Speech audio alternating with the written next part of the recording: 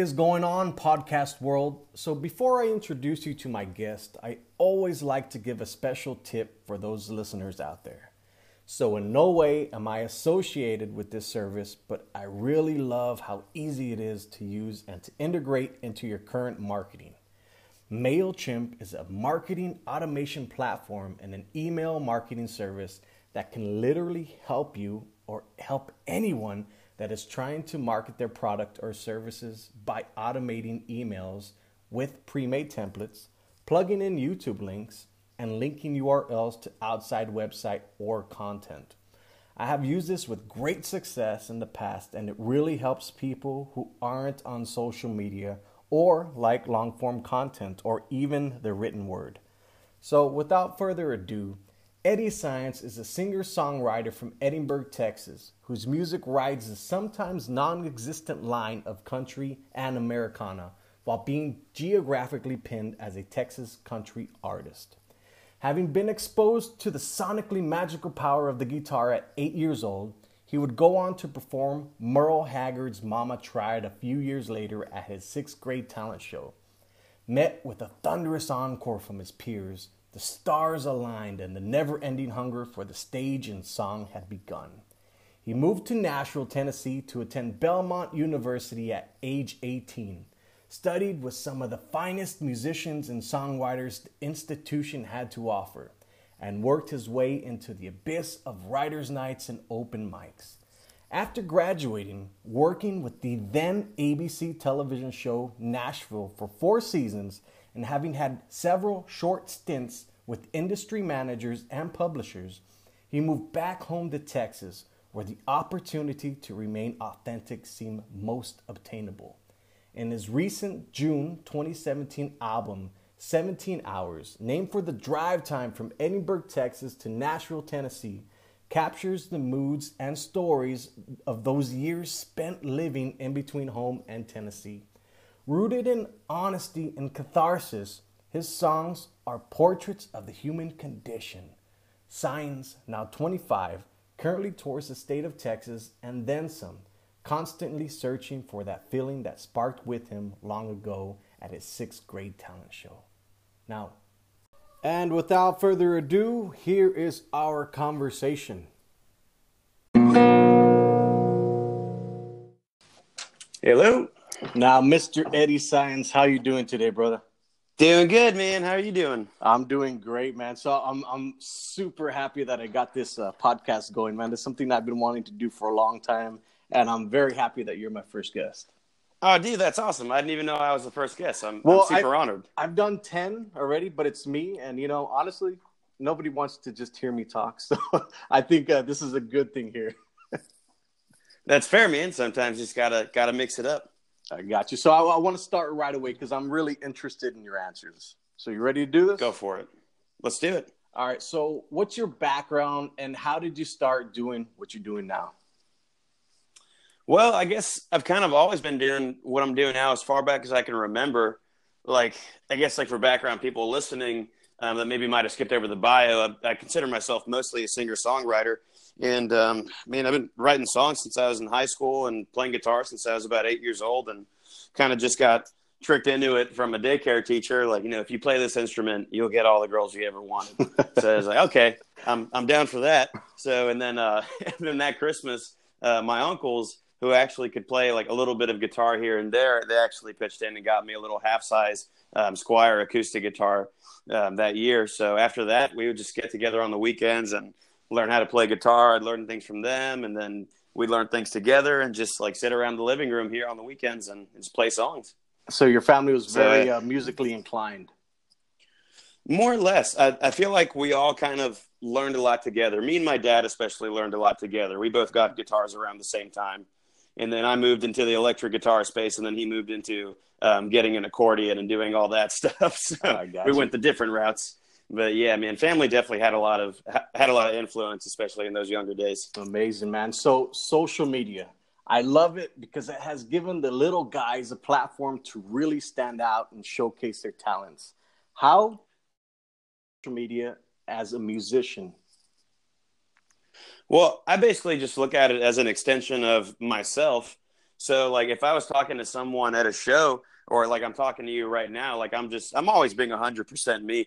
Like it's really just about nearly impossible for me to try to fake things. Like I'm a pretty dead giveaway as far as like you can tell like what emotion I'm feeling just by looking at my face. Like I'm not a good actor by any means. So in that sense, like I'm just always really authentic. I've always been true to myself, and I've never really been any way else. So I just try to be that way with social media too. So the same way that I'd be talking to somebody at a show that maybe heard my music and took a liking to me, is the same way I talk to, friends or acquaintances, and I try to just mimic that into my social media because it's just another limb. It's just an extension of me. So I just try to use that I guess, to push myself in that sense, just pushing the authenticity of everything. I got you, man. So now I know the importance of mentors, and mentors are huge for me. Who has been your most influential mentor in your space, and why?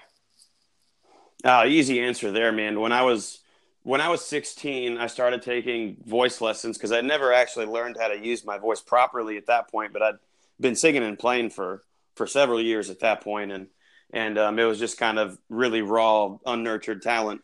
And so I took some voice lessons there in my high school years, and then that teacher directed me to another teacher, and then to another teacher, and so on. And then I finally landed on this guy named Jamie Wigginton, who has pretty much been like my big mentor, my big brother, uncle, dad role, like a whole bunch of things to me. And man, it's really nuts. I'm like recalling like all these stories I have with Jamie because I just feel like I haven't talked about it in forever. But I met him when I was 16, and so he became my voice coach then, and then he pretty much dragged me by the tail to Belmont University in Nashville, Tennessee, which is where I attended school. So, I mean, when I was 16 and I met Jamie, it was game over. It's like, okay, like, someone's telling me that I should have the confidence to do what I want to do with my life, which is sing and play and write 24/7. So he's saying I could do it. And he's shown me all the ways to do it and get it accomplished. So I'm going to do it. And so like when I was 16, I was like, all right, I'm moving to Nashville. That's it. We're going. Nice. And so, yeah, man, ever since then, he's really been my biggest mentor by far. So I know as an entrepreneur, every musician has that same drive in them as an entrepreneur. And the entrepreneurial journey wouldn't be complete without the failures along the way. What are some of your most memorable failures and some of your best wins?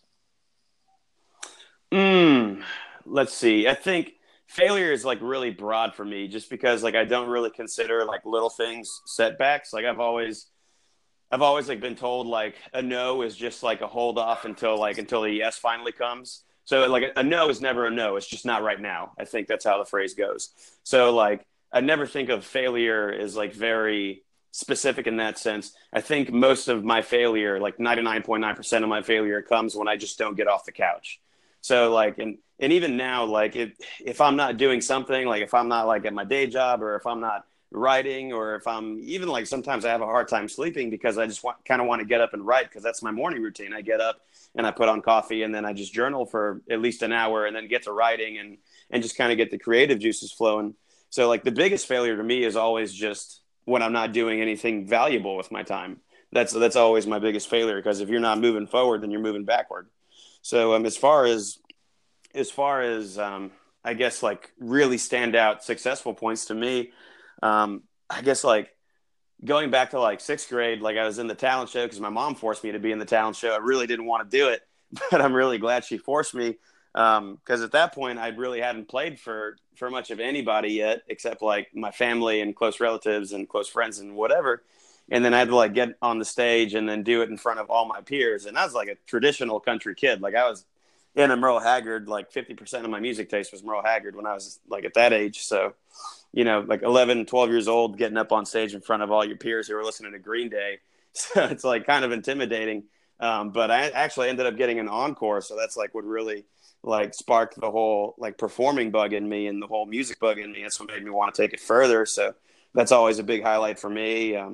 Going into college, making the country showcase at Belmont, like the showcase series, at that school, it's kind of like a big deal. Like you get to play this big arena and you do like a little small, like 30-minute showcase. And so you're playing like, I think it's 3 songs or 3 to 5 songs or something like that.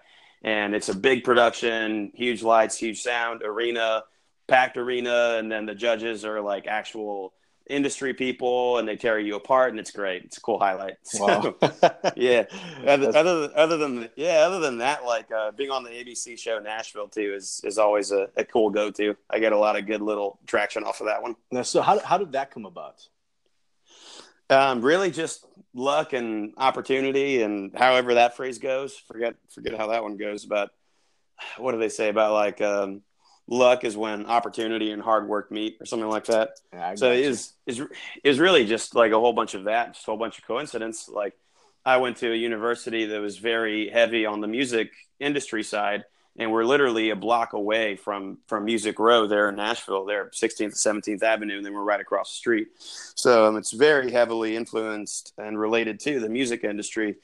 And so I guess like some industry folks who were starting up that show were looking for people to, be in the bands and whatever. So they emailed the school, and then the school, emailed it to the School of Music, and then from the School of Music to us, and whatever. So I just got an email. It was like, hey, like, if you're interested, we need, a list of instruments you play, your background musically, how long you've been playing it, what your tastes are, whatever, what you can, what you can't do, all that stuff. We need headshots and et cetera, et cetera. And I just kind of had all the cards lined up, I guess, and or had my ducks in a row rather, and then just sent all that information. And 3 months later, they were like, "Hey, we need somebody to come in and like pretty much be guitar and Hayden Panettiere's character's band. Are you free tomorrow?" And I was like, "I got class, but yeah, I can do it." So like, and I ended up doing that for 4 seasons. So it was a good little gig. Nice. So obviously I'm a digital marketer, but I know as a musician, marketing yourself is one of the most important things you can do. I get criticized a lot for sharing the techniques that I use and my marketing campaigns because honestly, I give out a ton of information that a lot of people would pay for. Would you be willing to share a golden nugget with us? And if so, I want to hear details, man. Man, I don't know if I've got like any real hidden secrets. I think like the best hidden secret is just like get up and do the work. So like if you're not at least going to get up and try to do the work, like you're already falling behind. I feel like that's always been the little golden nugget for me, because going back to failure, it's like I consider failure just sitting on the couch and not doing anything. So if you're not moving forward, you're moving backward. All you got to do is try and then figure it out as you go. So I mean, I don't know, man. I guess like when it comes to social media, I would just push for everybody to, like it works differently for everybody. You got to think about your image, I guess, and the brand that you're trying to operate. So if you're really clean and just really, suit and tie all the time as a business, then you might want to put on, a nice portrayal of that in your online presence. If you're like me and I just wear white V-necks all the time and tell stupid jokes and geek out over aliens and stuff, then I'm just me, man. So I just push that on my social media, but everybody's got to figure out their own stride, I guess. Got you, man. So we're coming to an end here, and I want you to tell everybody where they can find you. Well, the easiest place to find all those links at one conglomerated spot would be www.eddiesainsmusic.com. And here's some good little branding for you. I just made this new logo like a couple of days ago. I'm going to start printing some merch with it, just because I get so much strife about, is that Eddie with an IE or with a Y? And how do you spell signs? How do you say it? So I just made like a merch item that says Eddie with an IE at the end. Signs sounds like signs. And then EddieSainsMusic.com. So that's going to be some good stuff. I'm looking forward to it. But www.EddieSaensmusic.com. And then if you scroll to the far top or the far bottom, you should be able to find all my Facebook. And I'm just Eddie Saenz on there. And then on Twitter, at EddieSaenz3. And then Instagram is the same thing, except it's basically with an underscore. So at Eddie_Saenz3. And you'll probably definitely see me most active on Instagram. Amazing, man. So, Eddie, I appreciate you coming on the podcast, and I wish you good luck, man. Thanks, man. Thanks for having me again. I will talk to you soon, brother. All right. Sounds good.